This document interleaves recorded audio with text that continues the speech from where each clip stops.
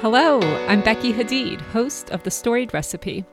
As my weekly guests share their stories through the vessel of cherished food memories, we all become better cooks, more grateful for the gift of food, and we honor those that have loved us through their cooking.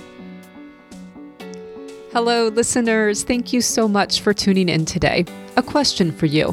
What did your heritage give you? How does the legacy of your parents or your grandparents keep you afloat through life's struggles? For today's guest, her answer was immediate. Dorina's parents and grandparents taught her the value of hospitality. Over a decade ago, Dorina Gilmore-Young wrote Cora Cooks Pancit, a celebration of heritage, Filipino culture, the dinner table, and hospitality. The book, illustrated by Christy Valiant, won Picture Book of the Year from the Asian American Association, and a dozen years later, the book is incredibly now in its 8th printing. Over those 12 years, Dorina ventured into nonprofit work and wrote more books, all while practicing hospitality. Then, the unthinkable happened. Dorina was widowed as a young mother to girls, just 2, 6, and 8 years old. It was at that time that the value of hospitality and the family table deepened and became richer, as mealtimes were the times where Dorina's community showed up to comfort her and when she grieved with her young daughters. Dorina has remarried and now works with her husband to raise their young girls, to coach runners, and yes, she's written another book with him. Through these massive life changes, Dorina continues to welcome others to her table, where she has learned to embrace not only laughter and good food, but also to share tears and difficult stories. Welcome, Dorina.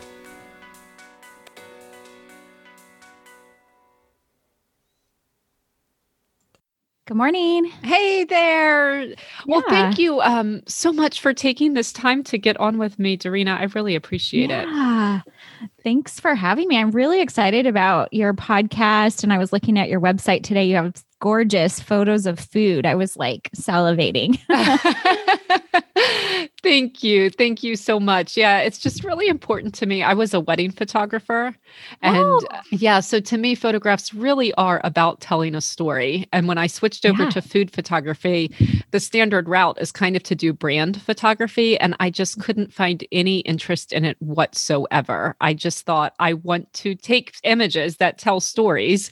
And then I thought, well, what better way than to actually tell stories, you know? Absolutely. And your photos do tell the story. I was going to ask you who took the photos. So that makes sense that you're a wedding photographer and used to telling the stories through the photos of an event and a relationship and all of that. Yes. Yep. Yes, exactly. It was a really natural fit, actually. But you really share this value of sharing stories through food, don't you? Yes. I could tell we are kindred spirits. So I've been on lots of podcasts this year with my new book releasing, but when I got your invitation, I was like, oh, yay, we get to talk about food. Oh, I'm so glad. Yes. And I thought, well, this is kind of a long shot because I'm not really talking about running. I'm kind of doing a throwback to her older book. So I was really thrilled. But like I said, I guess if it's a core value for you, then it's something you're always up for talking about. For sure. Yeah. And I'm hoping that I have a food book coming in the future. That's not public, but I'm hoping to do a stories plus cookbook kind of book in the next couple of years. So we'll talk about that at the end. I would love to hear about that. I'm putting that in at the end there. So, well, let's talk about this one, about Cora Cooks. Is it Pancit? We say Pancit. Pancit. Okay. Yes. Cora Cooks Pancit. So first of all, I'm a huge fan of children's books. I honestly think children's books are some of the best literature and some of the best art that's out there. And your story really exemplified both, I thought. Absolutely. Yes. I did not do the illustrations, but I was so pleased with the matchup with Christy Valiant. My publisher chose her and she did a phenomenal job. She did. And I loved the details. I was wondering how much you communicated because this one little detail kept standing out to me. It was the mother was wearing Crocs. And there was something about that detail. I thought, I wonder if Christy talked with, did she talk with you throughout, like to get your vision? How did that work out? Actually, it's interesting. And when I speak in the schools, I like to tell kids this story. A lot of publishers, they have their own sort of stable of people that they reserve to do illustrations, or they seek out certain types of illustrators. And the illustrators and authors generally do not talk at all. And part of it is because they don't want them to stifle the illustration process, because most writers are not necessarily artists. And then the writer would try to dictate maybe a little bit too much. And so it was very interesting because I did not talk to Christy at all. There was one page that she had a question on because she wanted to make sure that it was culturally accurate in describing the pot, the Pancit pot that is talked about in the story. And so she did show me, the publisher allowed her to show me that page and make sure that was kind of, what I had in mind, what I was describing. But outside of that, I did not see any of the illustrations until I held the book in my hands. So she did an amazing job. And our book, the first year, actually won the Picture Book of the Year by the Asian American Librarians Association. I saw that. So we got to go to DC and get this great award and give speeches and whatnot. But honestly, the best part was sitting at dinner with her and getting to hear her process of how she did her research. She actually photographed a Filipino family, and that gave her some of those details that you see in the illustrations. Wow. What an amazing story. And I applaud you, because talk about giving up control. Yes, it is definitely giving up control. And I have some friends who have sort of horror stories, but I would say for the most part, it is, I think, a wise choice, because then the illustrator has this freedom to just go. And something usually emerges from that partnership that would have been very different if it was like an author saying, we'll do this on this page and that on that page and this on that page. That is so interesting to me. It's the opposite of what I would have thought, but it's very interesting. And I'm glad it worked out for you. And she did really do a good job, I think, of reading your story, because there's so much winsomeness to the story and just a sweetness that I feel there's like an earnestness, I think. Cora is such an earnest character, and she really captures that in the photos, just in the look of her eyes, the looks on Cora's face. So well done to her and to you for giving her that control. Thank you. Well, it was a fun project. Yes. Yeah. So as we kind of speak about the control, I'm wondering, of course, the closer something is to your heart, the harder it is, I think, to give up control. And as I read this, I related a little bit to the daughter. I think in this stage of my life, I actually related a little bit more to the mother. And I'm just wondering, as you wrote this, how autobiographical was this? Did this come from something in your life? And did it come from a specific memory? Did it come from a specific heritage? And who do you relate to in this book? What a great question. Yeah, I wrote this book because it was very much my own experience growing up. And also, since then, I have 3 daughters. And so very much have this experience of cooking together in the kitchen as they have been growing up. So my family is from a multiracial heritage. My dad's side of the family is predominantly Filipino, but also Chinese and a little bit of Polynesian, so Hawaiian roots. And then my mom's side of the family is Italian with a little bit of Jewish and Armenian roots. And so this story was very much written as a tribute to my grandma, Cora. And I grew up in the kitchen with my grandma Cora and my aunties on my Filipino side. I actually did on the Italian side as well, but this one's about the Filipino side, and just the community and the camaraderie and the storytelling that would happen around the table was something that was really precious to me. And as I was starting out in writing children's books, I was originally a journalist, but then ventured into children's books. I really wanted to capture the recipe, which is, I believe, the story behind so many of our favorite dishes and foods that we eat. And a lot of my cousins, my generation, didn't know how to make pancit and didn't have the recipe. And so I was preserving the recipe, but also the experience of being in the kitchen together with the others. Yes. So both things were just as important to you. Definitely. So that was my next question is why pancit? Because I'm sure that your grandma Cora had hundreds, certainly dozens of dishes. What was it about this one that really stood out in your mind? Well, you're right in saying that she had lots of dishes that she would make, but this was one of those central ones that would always show up, whether it was a birthday party or a Sunday afternoon or a celebration of a baby shower, Christmas, all those different kind of holidays and celebrations. And so it was kind of a natural choice. And then also, I think what I discovered along the way, and this book has been out for more than a decade now. Yeah, this book is really relatable to kids from all cultures because it's about noodles.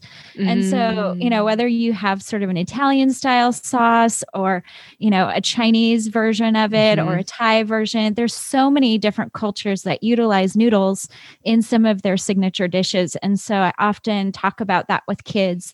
What kind of sauce do you like on your noodles? And even if they've never heard of pancit before, it's an entry point to talk about food and culture. That is such a great point. Yes, there's so many cultures that have this noodle dish, not this one in particular, but noodles in common. And there's something very playful and childlike about noodles, isn't there? Yes, I think there's that element too. There's just something fun about kids, playing with their noodles and slurping up their noodles. And I remember when my husband and I first got married and I introduced him to my Italian grandma and he was at her house eating like the special sauce with the spaghetti. And he actually took his knife and fork and started to cut it up. And my grandma scolded him hardcore.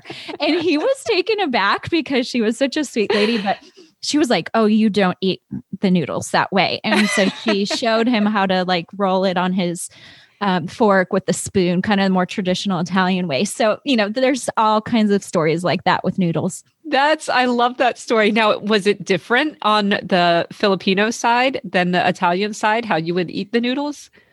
I think probably more traditional that I can remember is that we would eat our noodles in bowls and maybe more of a typical Asian way is that you bring your bowl to your face. And so whether you're using a fork or chopsticks, you slurp your noodles into your mouth with your bowl close to your face. Yeah. Which is very different from American style of eating. It is very different. Yeah. Did you feel as a child in this very multiracial family, this is just one example of how you would kind of differentiate even something as simple as eating noodles, for the different sides.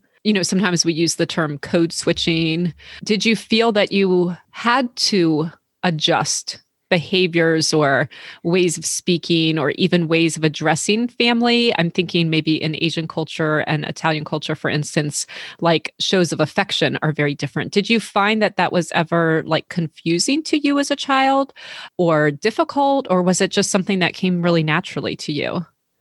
I think as a kid, I didn't really grapple with that. And part of the reason why perhaps is that my mom, who's the Italian side of my family, she was a teacher and she taught social studies and cultures of the world. And she herself was very excited and enamored with sharing different ethnic heritage and culture and tradition with not only my brother and I, but with children that she taught. And so she was really conscious of not putting us in those positions. And I would say both Filipino and Italian culture are very similar in that they're open, they're gregarious, they're loud. The Filipinos, sometimes we kind of call ourselves the Latin Asians because it's more of a warmer culture. And my grandparents on my dad's side were very similar. They were the type of people where, for example, they went on a trip to Italy with my parents and they immediately found this young Filipino couple in Italy and made friends with them. And they invited them into their home. And my grandparents became their Lolo and Lola because this couple was far from their family. So they would just make friends with anyone, anywhere. Yeah. And a lot of times those connections were because of food. Yeah. Isn't that amazing that two totally different cultures but shared values and a shared love of food made it almost erase those cultural bounds.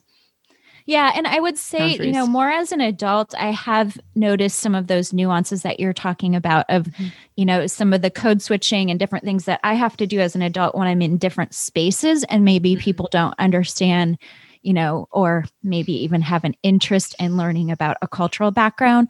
But as a kid, I don't think I was cognizant of it. Mm-hmm. And you're saying people may not be interested in learning about yours. Or are you saying that when you're in groups with other cultural backgrounds, you might be sensitive and then you feel uncomfortable that other people aren't as sensitive? Maybe both, right? Yeah. I mean, sometimes we start to just assimilate and we don't realize. And especially since I am from a multiracial heritage, I think I code switch well without realizing. And so even with my girls, I am trying to be intentional about empowering them to just be excited about their heritage and be willing to share it with others, but also, to learn about other styles of eating, other cultures. For example, we just started eating a soup called pho that is common in Vietnamese and some Thai families. We have some great restaurants here in Fresno that serve pho, and I learned how to make it at home in my Instant Pot. And so that's not something I grew up with, but it is definitely something my kids love, and a style of eating, a style of making this really nourishing soup that has become a part of our family culture, even though it's not like our blood heritage. Yeah. It's interesting to me the way that here in America, sometimes we Americanize things for really practical reasons. It's not. Today, I released an episode with the Great British Bake Off semifinalist from this year, Hermine, and she gave me a dish from Africa, and it's really, really, really hard to find one of these ingredients. It's like a melon seed powder, and there are African markets around here, but not everybody in their busy life has, they might want to make this, but they don't have time to go to an African market to pick up like one ingredient for it, And sometimes we adjust recipes for convenience, and I'm almost going to use the word arrogance. We just kind of want to do it our own way, and we lose touch with the authentic approach to creating this recipe. So when you wrote this book and you did give us a pancit recipe at the end, did you find that you had to adjust things just to work for either the American palate? That's another thing, is a lot of times we can't handle foods as spicy as a lot of my guests give them to me. The number of times I've had to go out for Scotch bonnet peppers that I can't even touch. Did you find that you had to make any compromises when you wrote down this recipe for the book, or was this identical to the way you remembered it? The funny part is, and this is maybe common with some of the older generations, is that we had recipes, but we didn't have instructions. So we had, kind of some scratchings of my grandma's, these were the ingredients that she would put in because we would ask her for the recipe. But that was partly why I wrote the book, because I wanted to also capture the process of it. Yeah. And that might not be intuitive for generations to come if they hadn't actually watched grandma do it. Yeah. So I don't think I made huge accommodations thinking about an American audience necessarily, but it's a recipe that comes out of observing, and my mom and I kind of observing Grandma Cora, what she did, and then participating in it. And then even I would say the way that I make this recipe now is a little different from what I put in the book 11 years ago. Yeah. Because I've made it so many times, and now I have like an electric skillet and I have an Instant Pot. Yeah. I can make my chicken quickly. And I've made this dish for dozens and dozens of classrooms as I've talked with kids and shared my book. So there's certain things that I've adjusted even to make it, a little bit more streamlined. And I think that's the beauty of a recipe, right? I mean, it changes over time, and that's part of the story. Yeah, I like that. It's not that we have to stay stuck because a story is continuously being written. I really like that. I appreciate that. Thank you. I think that releases some of us sometimes, as we want to do things in an authentic and respectful way. But also, like you said, things change. So I really appreciate that perspective. Thank you. Yeah. And I think that especially with these types of signature dishes, I mean, if you showed this recipe to 10 different Filipinos, they would probably argue about what goes in it or what they did in their family and what order and all of that. And, the same happens on my Italian side of the family for the secret red sauce, so. Exactly. Yeah. I released an episode about jollof rice, which is a classic Nigerian dish a few weeks ago. And I was talking with a Ghanaian friend before I did. And she was just like, Becky, I'm going to tell you right now, if you don't do this right, all of West Africa is going to troll you. But the problem is none of West Africa agrees on the right way to do it. Exactly. I thought, okay, no pressure. So yeah, that's such a good point. So now I think you've slipped in the answer to this question, and I have a guess what you're going to say, but the recipe in the book is named after Cora's grandfather, Lolo, and he was a cook in a kitchen. And I'm wondering if Grandpa Lolo was based on anyone in particular. And if so, can you tell me the real life story of that person? Yeah, well, this is an interesting sort of backstory related to my Cora book. I actually did some research for another book project that I had in the works, and I did some interviews with local friends who were Filipino. And one of my friends, Rebecca Tarosian is her name, she shared with me the story of her dad, who was a Filipino cook for the farm workers in California. And so that's a little piece that's in the Cora Cooks Pancit book, which is not my family story, but it's a little bit of her story that her dad used to go and he would cook all this Filipino food for the farm workers who worked in the fields. And so she talked to me about growing up and learning from her dad, Lolo, which is really the name for grandpa in Tagalog. Okay. And so I kind of inserted a little bit of her story because I wanted to ground the story in a setting. And since I live in California now, there's a bit of history there with the Filipino farm workers, which interestingly enough, my dad did pick. He was working in the fields during the summertime when he was in high school living in California, but he didn't necessarily have a food related story. So that's why I incorporated Rebecca's story in there too.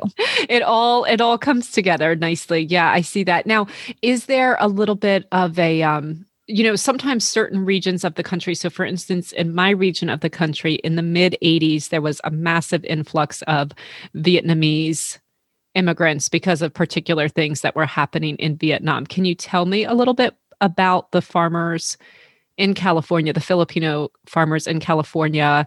Did that kind of happen in a wave? Did that happen over generations? Were there large families that came? What was going on in the Philippines? Can you tell me a little about that? I don't know if I know all the details of the history. I do know the stories that my dad would tell me. He was part of a large family. And so he and his cousins, they all kind of came over actually by way of Hawaii. A lot of them were grounded, first immigrated to Hawaii and then came to the mainland. And so he was in high school, I think, when he first came to the Bay Area. And at that time, there was a good number of Filipinos who were picking like the strawberries and the grapes in the fields in the central and northern California regions. There's also a lot of Mexican farm workers, as well as other parts of Central America that are very prominent, especially where we live. But I just remember hearing some of those stories. And that's why I really did a little bit of extra research and found Rebecca. Actually, she married into a farming family and was from this area, from a small town called Kingsburg. And I met her at a farmer's market and we immediately bonded. She was actually selling peaches through her family's farm, but we bonded because we were both Filipino and loved to cook. And we would trade recipes and she would, bring peaches for my girls. And so it just kind of brought together some of that little bit of family history that was part of my family. But then this greater story, like you're talking about, that was about the Filipinos who were trying to come to this country for the first time. And I remember hearing stories about all of my dad's cousins who eventually went to college, graduated from college, some of them with master's degrees, but they had all started out picking in the fields. Yeah. Yeah. And that is the American story in my mind. Mm-hmm. Yeah. It's repeated across cultures, across families, across generations, over and over and over. That's the American story. Yeah. Yeah, it's beautiful. And I love how it plays out a little bit differently with, the different immigrant groups. Mm-hmm. So I think that, again, as I read this story, I love that it ends with the family table, right? Like it's not that she just finished it and then she ate it. It ends with a family dinner. So can you tell me a little bit about family dinners for you? Like, for instance, you said that you made this, and some part of your motivation was even for your cousins. So tell me a little bit what family celebrations were like for you as a child and how important they were to you growing up and to preserving that heritage, I guess. Yeah, I love that you noticed that in the illustrations that they end around the table. And actually, just a note in the book, I mentioned before that my grandma's name was Cora, and it mentions her siblings. So I actually did incorporate the names of some of my grandma's siblings. Aww. So my uncle Crispin is her brother that's at the table. And I think we have Sarah. So I have an Auntie Sarah who is still alive. And we have Prim, my Auntie Prim, who's gone to heaven now. But I did kind of incorporate some of that to honor my aunties and uncles. And that's great. Partly because of what you're saying, I remember going to these family gatherings, and actually I didn't grow up in California. I grew up in Chicago. So my family was a little bit separate, but we would come to California for holidays, sometimes at Christmas time or sometimes in the summers. And so it was a treasure for me to be at those baby showers or birthday parties or anniversary parties with all of my cousins. And it really was a communal thing. I mean, I don't think we ever could all sit down at one table because there were people spilling from all rooms of the house. But I loved those times. And I feel like my grandma had this bottomless pan of Pancit that somehow fed like dozens upon dozens of people, including neighbors who were not blood relation. Yes. Yeah. Would somehow wander over. And at the same time, I did have that experience growing up. It was important to my parents that we be at the table together. And my mom was a wonderful cook. And so maybe more so than other families, that time at the table was really important in our family. Even though, my brother and I were involved in sports and other things, we were a busy family, but we tried as much as possible to eat together. You made that time. So you grew up in Chicago and the rest of your family was in California, but your grandmother, Cora, she lived with you guys. Am I wrong on that?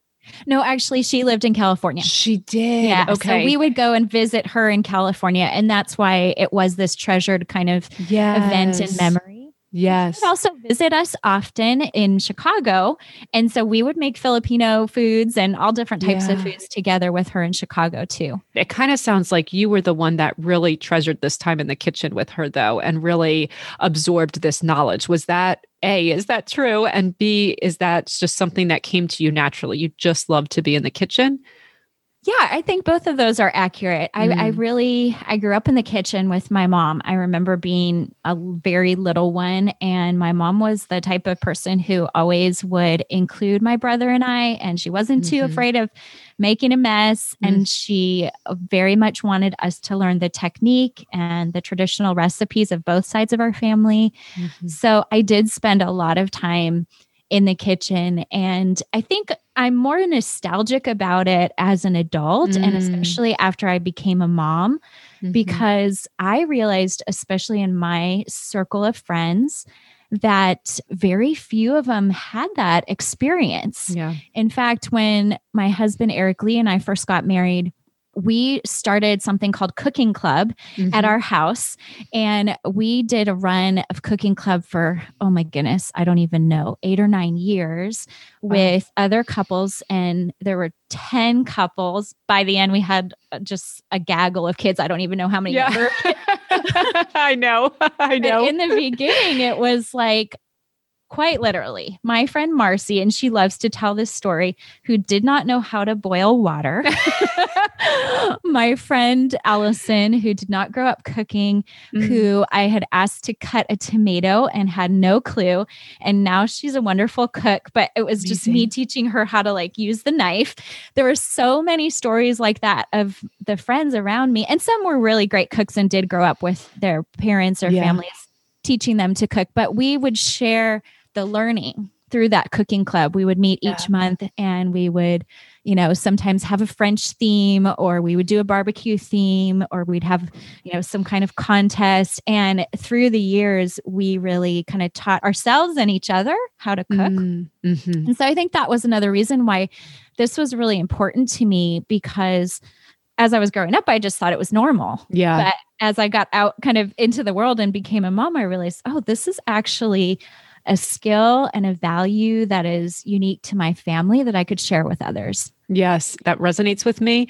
And it is kind of like a poverty of learning to not know how to cook, because we have to feed ourselves. We just have to feed ourselves. When you think of your grandmother, Cora, and your Filipino heritage in particular, I'm sure your Italian heritage as well.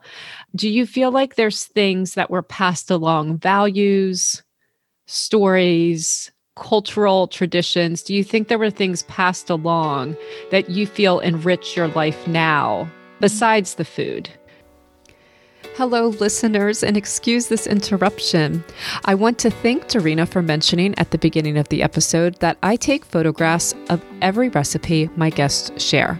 As a former wedding photographer, I specialize in taking storytelling photos that celebrate extraordinary light and fresh ingredients.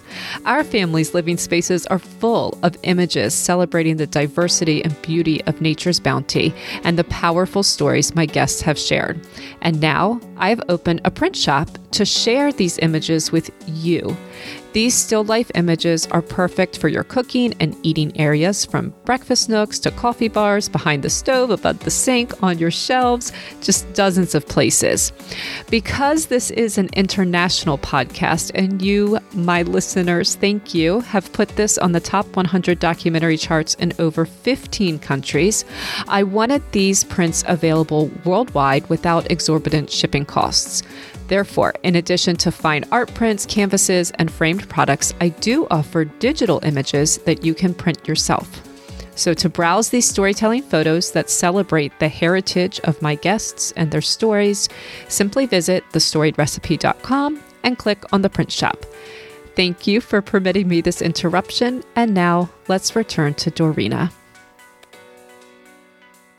This kind of flows out of the food, but I would say hospitality is one of those values that has bloomed from that. And I've mentioned and alluded to it a little bit before, but my grandma was the type of person who would invite everyone and anyone to dinner. And she had a reputation for, literally reaching out to the neighbors or people that she worked with, making people family who were friends. Who didn't have a lot of family connections in town, those types of things. And I would say that that is a value of hospitality. And I see that in her son, my dad, and my mom. It's, I'm sure, one of the reasons why my parents, came together is because they too have that. And so I mentioned growing up in Chicago. Well, we didn't really have any blood relatives in Chicago. We moved away from California when I was 2. And at the same time, my parents, through the years, through church and through people in the neighborhood and other connections that they made, they built a family. And it's because they were hospitable.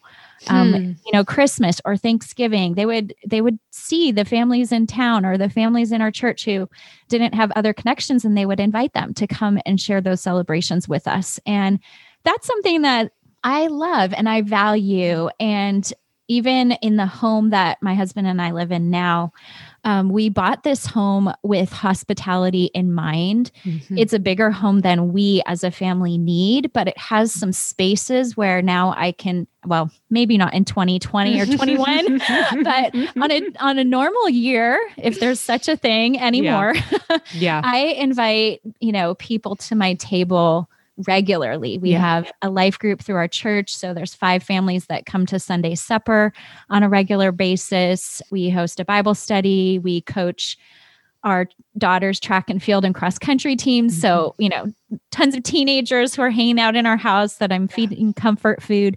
Those types of things, I think, are an extension of that value of hospitality that I learned by way of my grandma. And then it was definitely exemplified through my parents.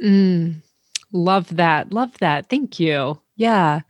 So I want to keep talking about this. And as soon as you start to read through your stuff, whether it's your website, your Instagram account, anything, you do start to realize really quickly that you've been through a lot of difficult things in your life. And for me, I think the illness and the death, because I'm sure the illness was difficult as well, of your first husband, Eric Lee, that is a really devastating thing. I think that's kind of the worst nightmare. A lot of people in my situation and your situation. So I'm wondering if any of these things, food, particularly the hospitality, because you've named that as one of the best things that came out of your childhood, the value of hospitality, this kind of clinging to the family table, really being committed to gathering around it. Were any of those things helps through that time? Or would you say it was really something else that got you through that? And it's too much of a stretch to put those together. No, I think it is really fitting. We do spend a lot of time around the table, and especially my husband, just to give listeners a little context, he was diagnosed with stage 4 melanoma cancer 6 years ago. And he actually went to heaven 3 months later. So it was very quick in terms of the journey. It was a sucker punch to the gut for us. He was a healthy guy, and he and I were actually operating a nonprofit organization in Haiti at the time. So we were doing a lot of traveling.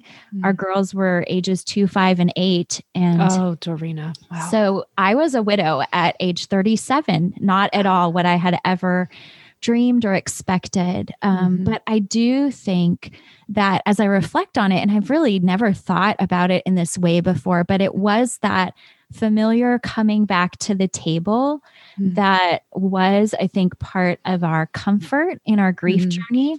And there's a couple of reasons why I say that. One of the things that people in my community did for me after his death is that they fed us. And I know, that's in different places, maybe different cultures, that may play out differently, but we were very involved in our Christian culture through the church that we attended. There were so many people who supported our nonprofit. And so it was a way that people could love on us.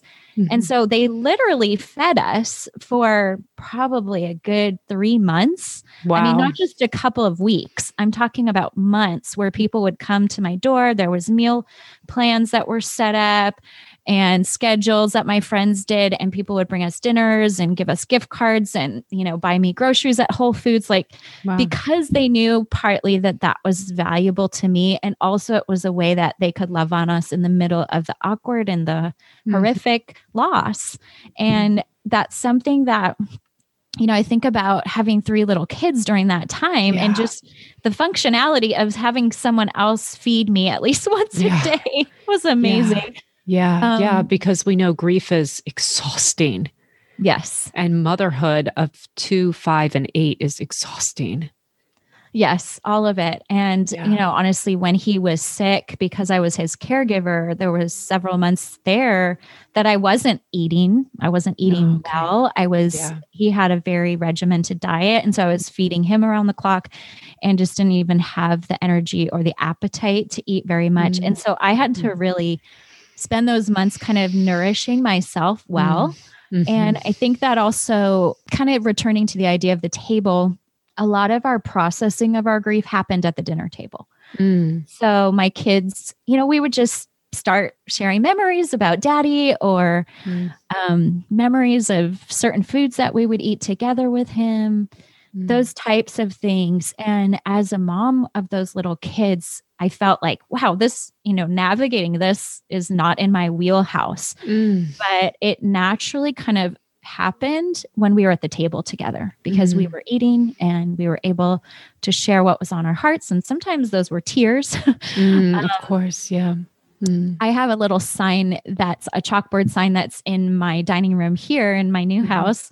We've been here for 2 years, so I still call it my new house. And it says, laughter, tears, and good food are always welcome at our table. And it's kind of one of those family values sort of mottos that I think I made up or maybe just kind of gleaned from a few different places. But it's really important to me because of what we went through that people understand that when they come to my table, I'm going to feed them well. And there's inevitably going to be some silliness and some laughter, but there's also a welcoming of tears and grief. And that people have permission to bring their hard stories to our table. And it's really because we've lived that ourselves. Wow.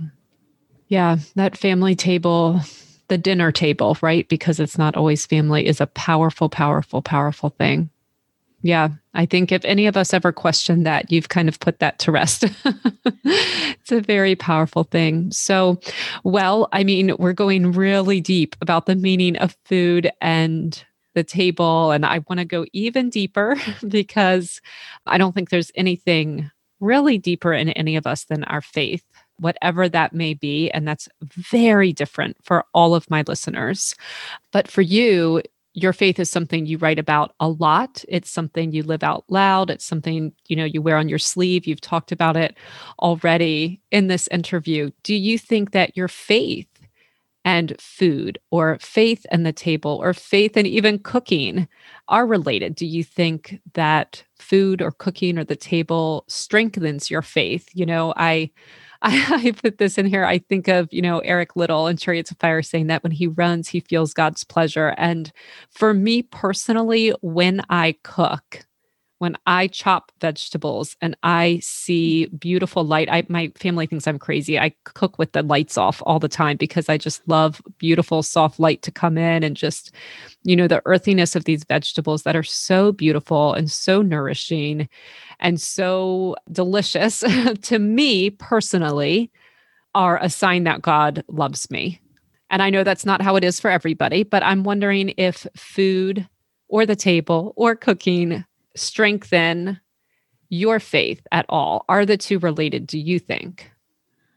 Oh, I love how you articulated that because I definitely can resonate as well. I do believe that food is created by God. It is something that He made for us to enjoy and to nourish ourselves well and to celebrate with. And so I believe that food and tasting food is part of the experience of tasting God's glory, of kind of entering into that.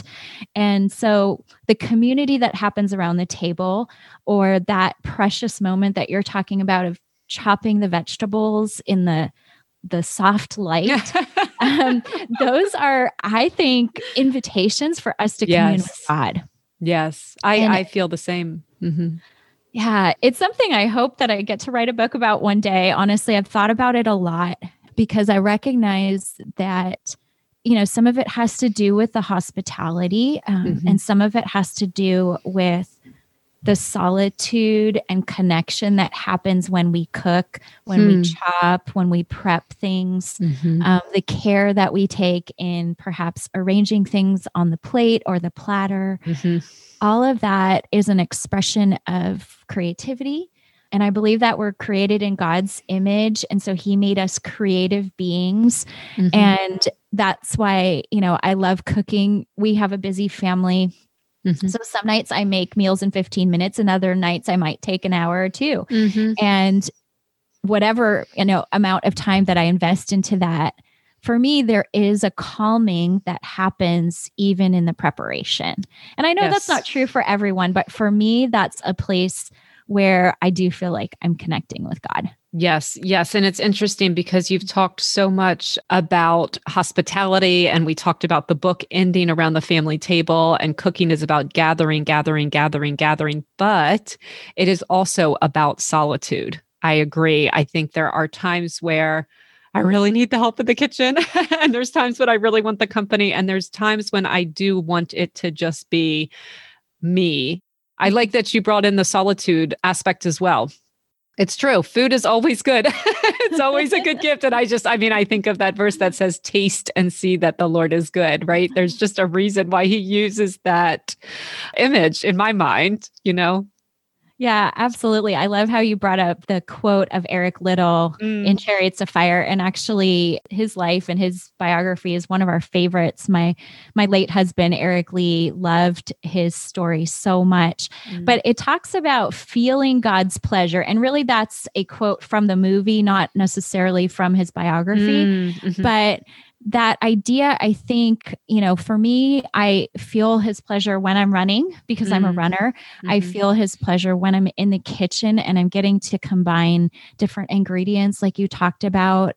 For many years, gardening was on my to-don't list, meaning that I just didn't have time for it with kids and the demands of my own career and all of that. But in the past year with the pandemic, the one thing I did is I asked some family members to help me build a little garden box. And I don't know very much. I'm not going to call myself like an expert gardener, but just to put the seeds in the soil and to watch the eggplant in their beautiful purple color and the basil and the tomatoes and the rhubarb emerge. And there was just something healing in my soul to be able to take those ingredients and then bring them into my kitchen and create dishes with them. And like I said, I'm not so much of an expert on the gardening side, but there was something really healing about being able to do that, especially in this year where we've all experienced a lot of loss and disappointment, just the earthiness of that experience. I felt like it was God's pleasure to just be able to enjoy something simple. Well, I think to be so connected to our provision, it breeds a sense of gratitude. Right. There's just something that's being so close to the way God made it. Like it's just these miracles of things coming up. It's amazing. It's amazing. Yes. And again, all for our good. Like it doesn't have to be that way. It could just be beautiful or it could just be healthy or it could just be delicious. Any of those things would be enough. But all of it together, I can hardly even talk about it without crying. It's just so amazing to me. That's the glory. Like it touches something that is almost hard to describe. Yeah. Agreed. I completely agreed. So you brought up running and we're kind of getting ready to wrap up here. So I would just love to hear a little bit more about your more recent projects. I know that a lot of them have to do with running. And I'm also curious, just to keep it on the theme as we talk about running and your recent projects, do you look at food differently now as a runner? Good questions. I love it. Thanks. So I want to just give a little bit of context for listeners here. I actually did get remarried in 2016 to a man named Sean, who was one of Eric Lee's dear friends, a friend of ours through the years. And so I mentioned Sean because he's my running buddy. He's my coach. He's my partner. And Sean and I actually just released a book this year called Walk, Run, Soar, which is a 52-week devotional for runners. And so it's really thinking about faith and running, or if you're a walker, that's fine. Any pace is great. This is not for elite athletes at all, but running is something that is a part of my life. It's been a hobby. I was an athlete when I was a young person. And now I like to say that running is my therapy. I really believe that running was one of the things that helped me through my grief journey these last 6 years and has really connected me with people in the community as well. So that part of it is what I write about in my new book. And I love your story or your question about food too. Yeah. Because, of course, food has to be related to running because we have to nourish ourselves in order to go out and do exercise or vice versa. I don't believe in running for burning calories and for counting pounds. And so I want to be really clear with that. I do think it is important for us to think about what we put in our mouths and to think about, we've talked about the glory of vegetables that are from the garden. And for me, I do care a lot about good quality ingredients. We try not to eat a lot of processed foods or fast food in our home. I'm not religious about that, but I do believe in eating the things the way that God designed them. And I think that kind of goes hand in hand with my running, because I know that I feel better when I'm running if I'm eating well. And so I am mindful of that. Now, don't get me wrong. That doesn't mean we don't celebrate. It doesn't mean that I don't eat Christmas cookies. Yes. Or, make sourdough bread or all of those wonderful things as well. But I do kind of in a similar way think that running is an opportunity for me to connect with God, for me to use my body in the way that it's created to move, and even as a kind of therapy for mental health, for grief, for loss. And food can be part of that too. And so I love going for a long run, and I love making a nourishing meal when I come home, or I love going out when it's not COVID times with a group of friends and going running, and then, having a pancake party when everybody comes over to my house. And every year, especially in the fall, we like to make pumpkin pancakes. Oh, so that's great. Kind of like that intersection that happens with the running and the food at our house as well. Yes, absolutely. The two definitely go hand in hand, because like you said, you have to feed yourself to live, but you have to feed yourself to live and to keep yourself going when you're a runner. Yeah. As a really busy, your career is, I wouldn't say exploding, because you've been successful for a long time, but you have a successful career, and you're obviously a busy mother. You have done all of this through a grieving process. What do you do? As a former guest once said, cooking is a joy and it is a labor. And there are times when cooking becomes exhausting. And I do not want to overly romanticize it on this podcast, so that people who are in a phase where it just becomes exhausting feel like there's something wrong with them, or they're not grateful, or anything like that. So what do you do? How do you handle the cooking burnout that's inevitable, for those of us that are responsible to feed, 5 or 6 or 8 people a day in and day out, and guests and other friends as well? Yeah, for me, I think it is really important to have a plan. So I have usually on Sundays that I will plan out the meals that we're going to eat, mostly the dinner meals. I have some sort of regular things that I buy for my kids for breakfast, and my husband does lunches. So I do really appreciate that. But as far as the main meal that we're going to come together, I have a little notebook where I write out what we're going to eat, and I make my grocery list. And in this season, I'm ordering groceries for the most part and running to Trader Joe's every couple of weeks, because that's my favorite store. But having a plan, I think, helps. And I do have some kind of different days that really help me. So just as an example, every Thursday, we eat Haitian rice and beans. It's a very simple meal. I share on my blog, actually, the recipe for the Instant Pot. It's something I can make very quickly. I started doing it on Thursday nights because Thursday nights were a track night. So we would go as a family out to the local track and run with other families. And so I didn't have as much time for prep and cooking, and everyone was ravenous when we came home. So I could make the rice and beans in about 15 minutes. And also just for us, the practice of eating something simple and remembering our friends in Haiti. It's been something, that's good. Now, that's a quick meal. So that's always on my schedule. And then on Tuesdays, we always have some form of tacos. We do Taco Tuesday.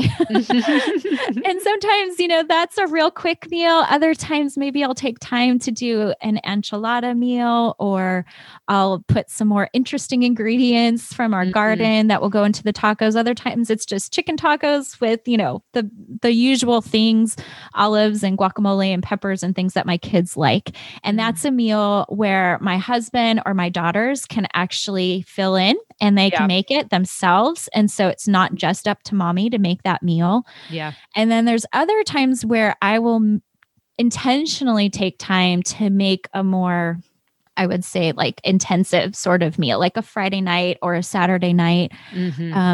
I will take that time because I enjoy cooking. Yes. Because I enjoy chopping the vegetables like we talked about. And so I might do, something a little bit more elaborate on those nights.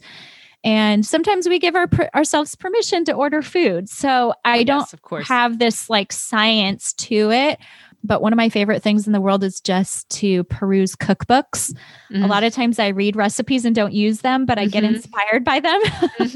Me too. So probably the only thing I collect is cookbooks. And it's my special thing that I do on Sunday afternoons is that I kind of get out some cookbooks and plan a couple of meals a week where I might try a new recipe and those regular meals that I mentioned on Tuesdays and Thursdays. And I just look at our family calendar. Like if this is going to be a busy night, like kids are going to youth group or they're going to a track meet or something else, then I pick something that I can make quickly so it's not burdensome. Right. And the other days, I give myself permission to enjoy that time in the kitchen. Yes. Yes. And because you're not burning yourself out every night of the week, when you do have the time, you can enjoy it a little bit more.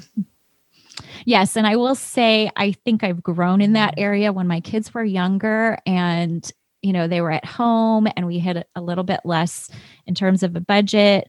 I made everything from scratch and I did wear myself out in some seasons. And so that's part of, I think, the present season that I'm in with, having a career and my kids going in all different directions is just being able to say, it's okay to sometimes buy the orange chicken from Trader Joe's and just throw it in the oven. Like it'll be all right. Yeah. And it's still, a relatively healthy option.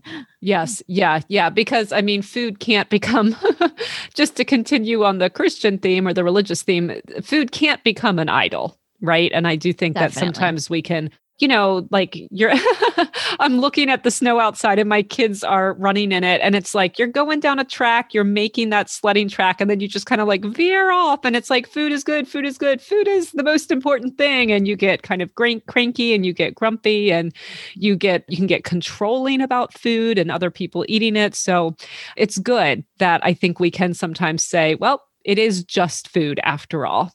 And the table and the time and all the other things we're meant to do, like it's meant to serve those things, right? Rather than being the end all be all. Definitely. Yeah. Those are some really good points. And sometimes for me, just giving freedom, letting my kids create in the kitchen. My husband, Sean, is a marathoner and a triathlete, and he was a single guy for lots of years. So he has like his very regular things that he would eat. So I let him do his own lunch. He eats like pretty much the same thing every day. It's a sandwich with spinach and cheese. And that's so boring to me. Like I would never eat that, but it's very utilitarian.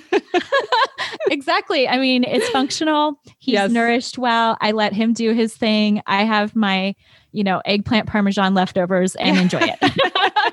Perfect. You have a good system. Well, we will just end with this. And then I want to know where everybody can find you in your work. So I had quit running about 5 years ago. I agree that it's great for mental health. I had some really significant postpartum depression after the first couple of my kids. And it turned out that I had a thyroid that wasn't working at all. And so that'll do a number on you. And I just don't think I ever really would have recovered if I didn't start running. But for a lot of reasons, I stopped about 5 years ago. I started doing other things. I said, I'm never going to start again. My oldest challenged me to get ready for a 5-mile race that is this Saturday. And I did it. I'm all trained up. So do you have any tips for me for the race this Saturday? Oh, I'm so proud of you. That's great. Thanks. Yeah. Okay. The one little bit of advice I will give you. Yes, please. Is that when you feel like you maybe are hitting the wall, which is a term we use in running, like you just feel like you cannot go any further.